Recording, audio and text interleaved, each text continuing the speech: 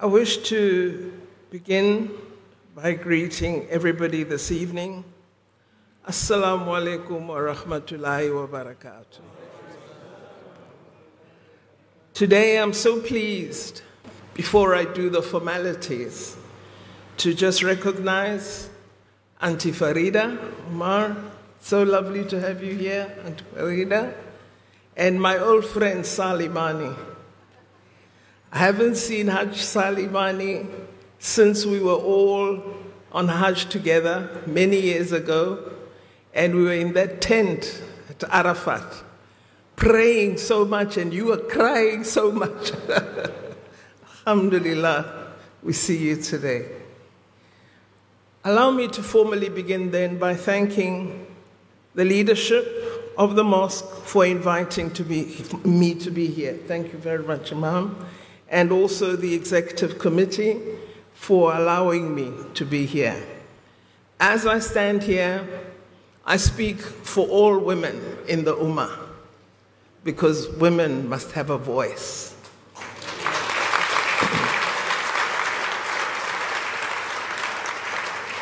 I wish to thank everyone for inviting me to speak to you this evening about this important case that South Africa has taken to the International Court of Justice. But before I make my remarks, because everyone is here and the media is here, let me make it clear, I have no ambition to be a president. I'm a public servant, and all I want to do is serve the people. So even though I'm a little older now, if you will have me, I will always be there, inshallah, to serve the people. It is indeed an honor for me to be here to brief you on the work that our government of South Africa has been doing in solidarity with the people of Gaza and all of Palestine. Before I get into the substance of my address, I want to express my gratitude and appreciation for the support that the communities of Cape Town in particular, but also of broader South Africa, and indeed almost all humanity, have shown for the positions that we have taken in order to attempt to save the lives of children, men, and women in Palestine, and in particular in Gaza. I need to stress that the protests and mass mobilization of the people of Cape Town and other parts of South Africa have served as an inspiration to me, my Department of International Relations, as well as our government. The beautiful and inspirational murals on walls in Buurka, Salt River, Bonteheuwel, and townships across the country symbolize the solidarity of most South Africans with the people of Palestine. Much of this solidarity stems from the fact that we feel and remember our pain when we were subjected to the violence associated with apartheid and settler colonialism. As Nelson Mandela expressed, as was said by Dr. Abdullah, our history behoves us not to turn a blind eye to the oppression of others, and our freedom as South Africans is incomplete without the freedom of the Palestinian people. Given that this mosque, Al-Quds, is named after one of the Qiblas, I would like to frame our solidarity with the people of Palestine and indeed our overall foreign policy with references to the approaches of the Abrahamic religions to justice, equality, and fairness. We are taught that the Hadith plays an important role in helping us understand the values that underpin Islamic practice. The following hadith may be relevant for our discussion today. Anyone who walks with a wrongdoer in order to strengthen him, knowing that all the while he is a wrongdoer, has departed from Islam. And another hadith, the Prophet, may peace be upon him, said, assist your brother and sister Muslim, whether he or she be an oppressor or the oppressed. When asked, but how shall we assist the oppressor? The Prophet, may peace be upon him, said, assisting an oppressor is by forbidding and withholding that person from oppression. These are just two hadiths that suggest that Muslims cannot and should not collaborate with those who oppress others. And more importantly, that we should refrain from supporting oppressors, as this only strengthens them. These hadiths very clearly also enjoin us to support the oppressed in their struggles and engage in activities that will hold the oppressors accountable for their actions. It is thus an injunction against siding with the oppressed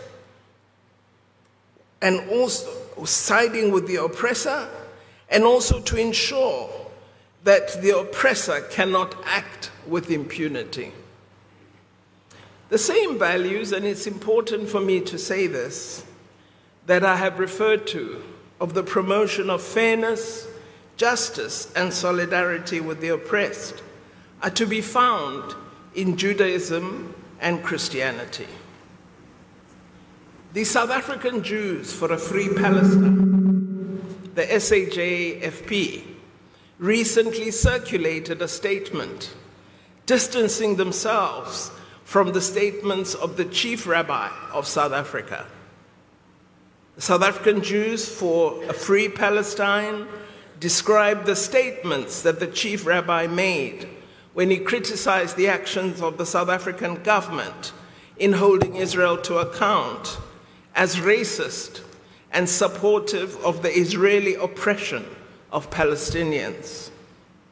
South African Jews for Palestine, for a Free Palestine, suggested that Zionism and its concomitant oppression of the Palestinians is in conflict with some of the more important values of Judaism. They stated that the progressive Jewish tradition draws on liberatory values. This includes the concept of tzedakah, which refers to the values of justice and fairness. The implication of this is that doing what is right and just is an ethical obligation in Judaism. The South African Jews for a Free Palestine statement included the following as part of their response to the Chief Rabbi and others who have been supporting the actions of the Israeli government. They indicated to be Jewish is therefore intrinsically connected to keeping our eyes open to injustice. That is our spiritual and historical duty, reiterated through the experiences of our ancestors and our teachings. Liberation theology is a major component of progressive Christian practice and has always been associated with aligning with the aspirations of oppressed peoples. Some who don't understand Islam will wonder why I quote other great religions. But we as Muslims, we respect all of the book, and it's important that we all understand this. We have seen how Christian liberation theology is active in struggles against poverty, inequality, racism, and colonialism.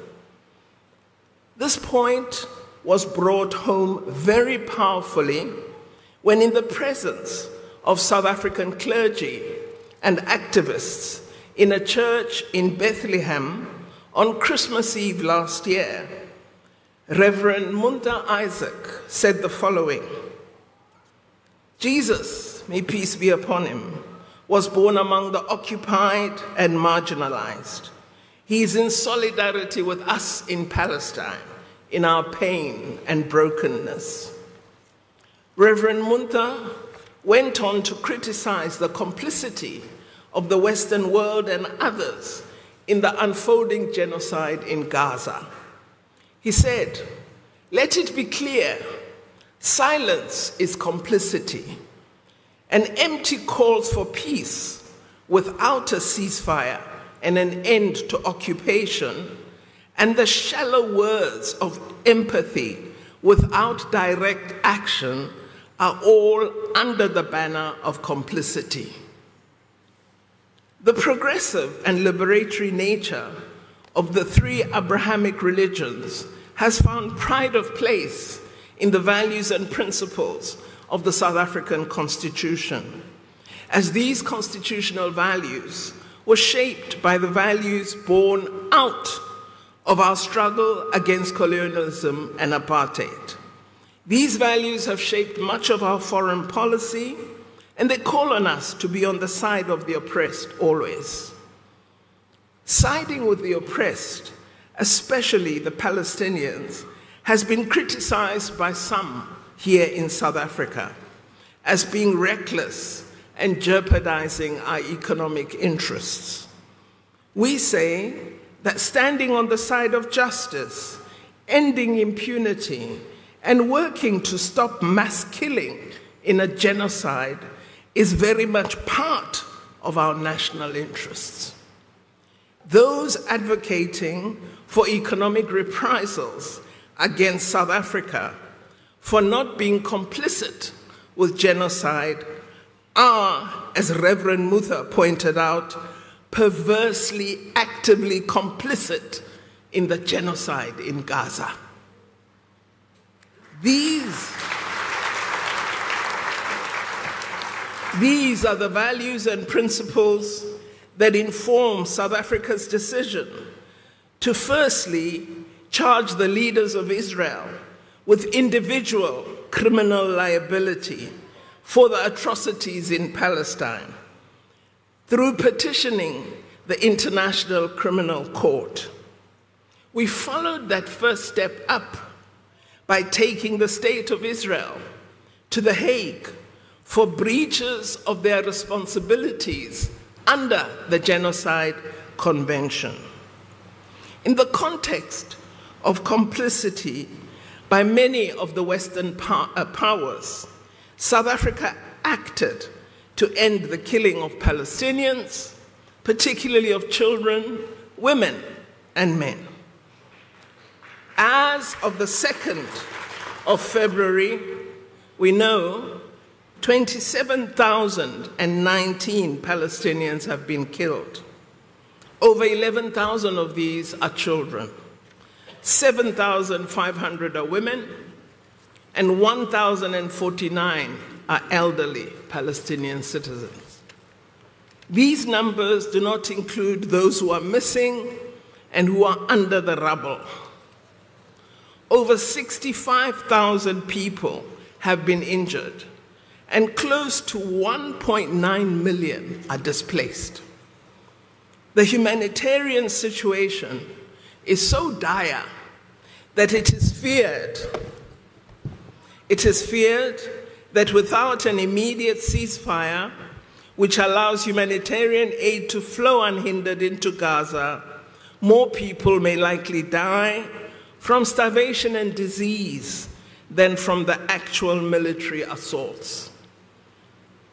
We took the actions that we did at the ICC and the ICJ in an attempt to save lives, for justice, peace, and for an end to violent occupation. Our actions are in line with the most fundamental values of Islam and the religions I cited earlier, and of course, the fundamental values of South Africa's constitution. Allow me to conclude with a brief update on the processes at the International Court of Justice. On 26 January, the International Court of Justice delivered its order on South Africa's request for the indication of provisional measures in our case to hold Israel accountable for genocidal acts in Gaza under the Convention on the Prevention and Punishment of the Crime of Genocide. The provisional orders make it clear that Israel must ensure that it acts to prevent the commission of all acts under Article 2 of the Genocide Convention. This is to prevent and stop A, the killing of members of the group that is Palestinian people in this case, B, causing serious bodily or mental harm to Palestinian people, and C, deliberately inflicting on Palestinian people conditions calculated to cause physical destruction in whole or in part, and D, imposing measures intended to prevent births among Palestinian people. The order is very important in our view and historic, given the acts that the Israeli army have been inflicting on the Palestinian people. The order that follows on from the injunction to adhere to the provisions of Article 2 of the Genocide Convention is extremely important. It states the following: the State of Israel shall ensure with immediate effect that its military does not commit any acts described in point 1. Point 1 was, of course, the order relating to Israel having to stop the killing and other genocidal acts under Article 2 of the Convention. These two orders, if you read them together, can only mean that the judges required that Israel cease its military attacks, which were destroying people and the means necessary for them to live. It is essentially a de facto order for a ceasefire. Many have been quibbling that the court did not use ceasefire, the word. But all the orders that they gave, all the injunctions, can only be acted upon if there is a ceasefire. So clearly, a ceasefire is a corollary to the orders.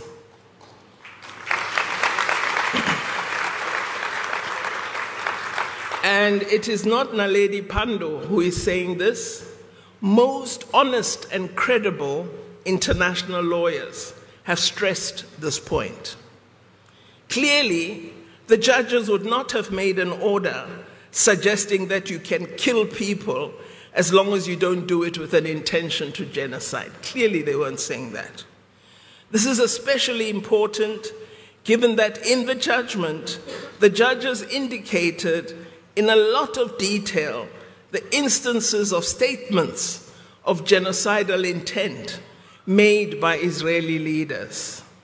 In fact, they included genocidal statements made by Israeli leaders that were not even part of the application of South Africa. We were astounded at the level of research the judges had gone into in order to arrive at their decision. Another important element of the judgment was the issue of Israel's purported right to self-defense.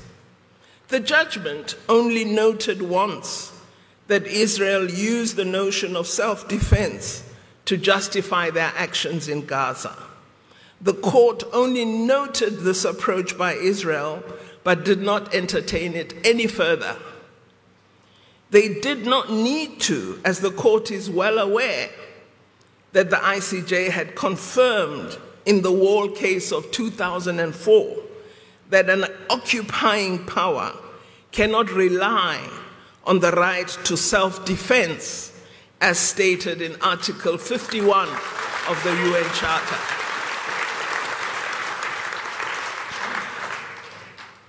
if you engage in a conflict with people that you are occupying, you are in breach of the UN Charter. The people of Gaza are still under a belligerent occupation. And whenever we speak of Palestine, don't speak of it as an ordinary conflict. This is about occupation. The people of Palestine are occupied. It's not two equal free states fighting each other. It is an occupier fighting those they have occupied and essentially slaughtering them. This is what is happening, and we need to say so. Despite its claims, these orders are binding upon Israel. It has to immediately implement these provisional measures to prevent a further increase of its human rights violations. In fact, all states now have a legal obligation to ensure respect for the provisional measures, as well as ensure that they are not complicit in the genocide. Essentially, if the case proceeds as we anticipate, and it is found that Israel committed genocide, all those who were complicit are as guilty as Israel.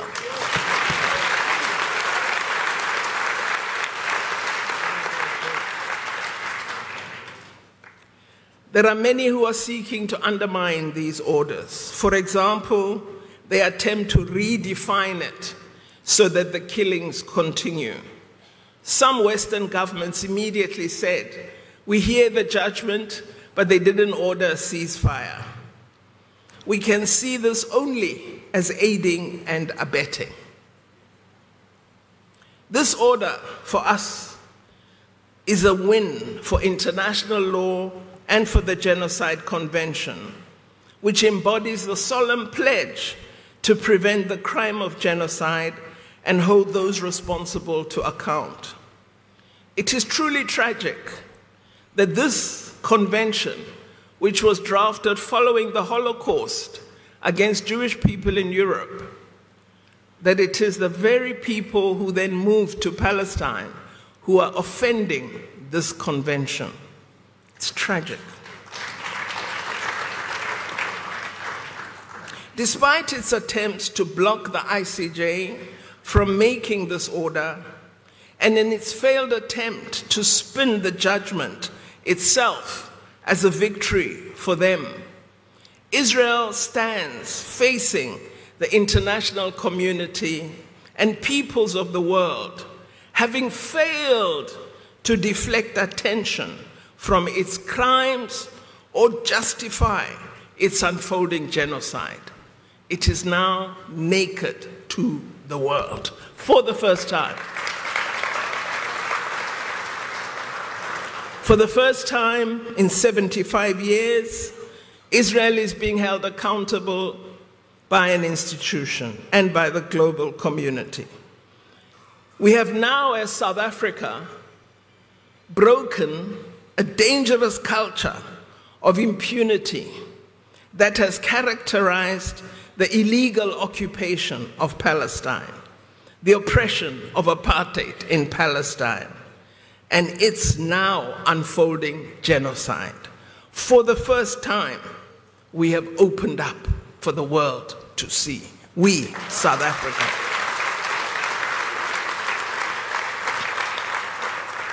So before I totally break the podium, allow me to stop and thank you once more for the opportunity to address you today in this wonderful, blessed mosque.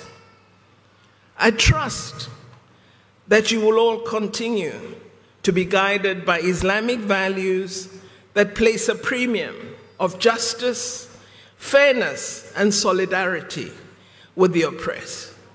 I thank you as the South African Muslim Ummah for not forgetting that although we have won our freedom from the oppression of apartheid, it is our duty to seek that freedom for all humanity, for all who are oppressed.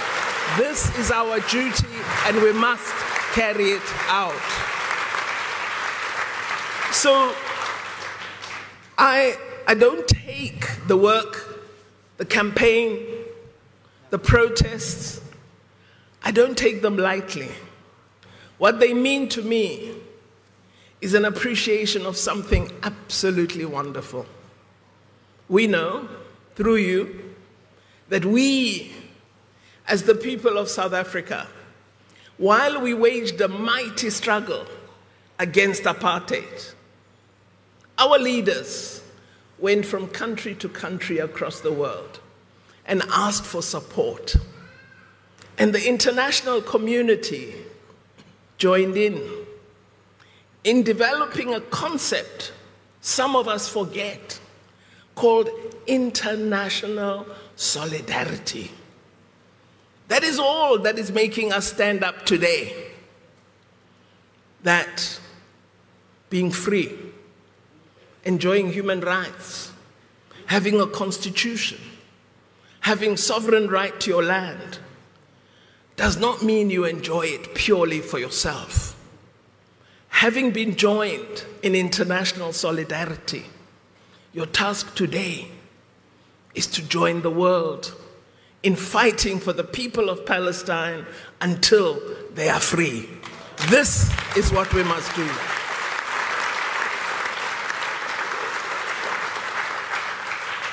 I see today that one of my colleague ministers has sent me a recent statement that Israel has called us the legal arm of Hamas.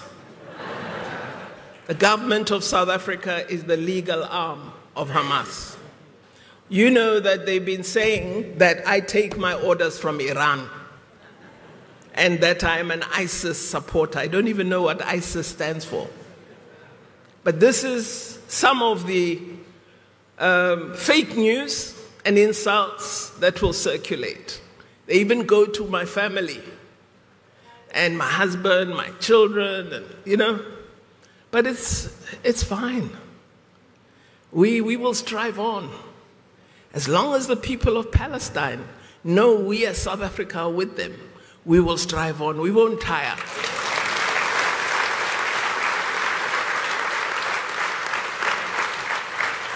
And what I hope we can try and do together, we have sent some aid from our department and government.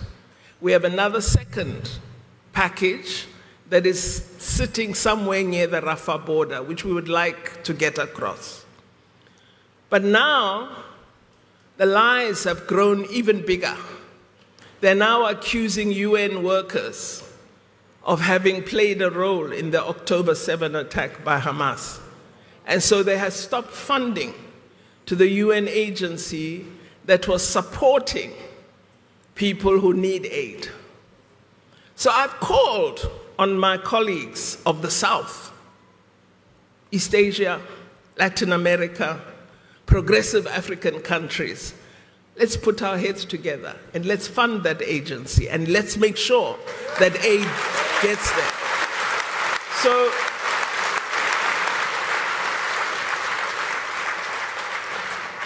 let us not idly sit by and watch events. It's not our culture. Let us be active. Let us try and make a difference. Let's have petition after petition after petition. I've been talking to some of our sisters and brothers, and I say there are 5 or so countries that are providing arms to Israel, that provide the real dedicated support. Let's have 10 people every day outside their embassy. Stop the genocide. That's all. Every day. And because we are so connected, let us talk to our brothers and sisters throughout the world, and all of us do that. It will make a mark, because the people of Palestine must not be forgotten. I thank you for all you have done. Assalamu alaikum.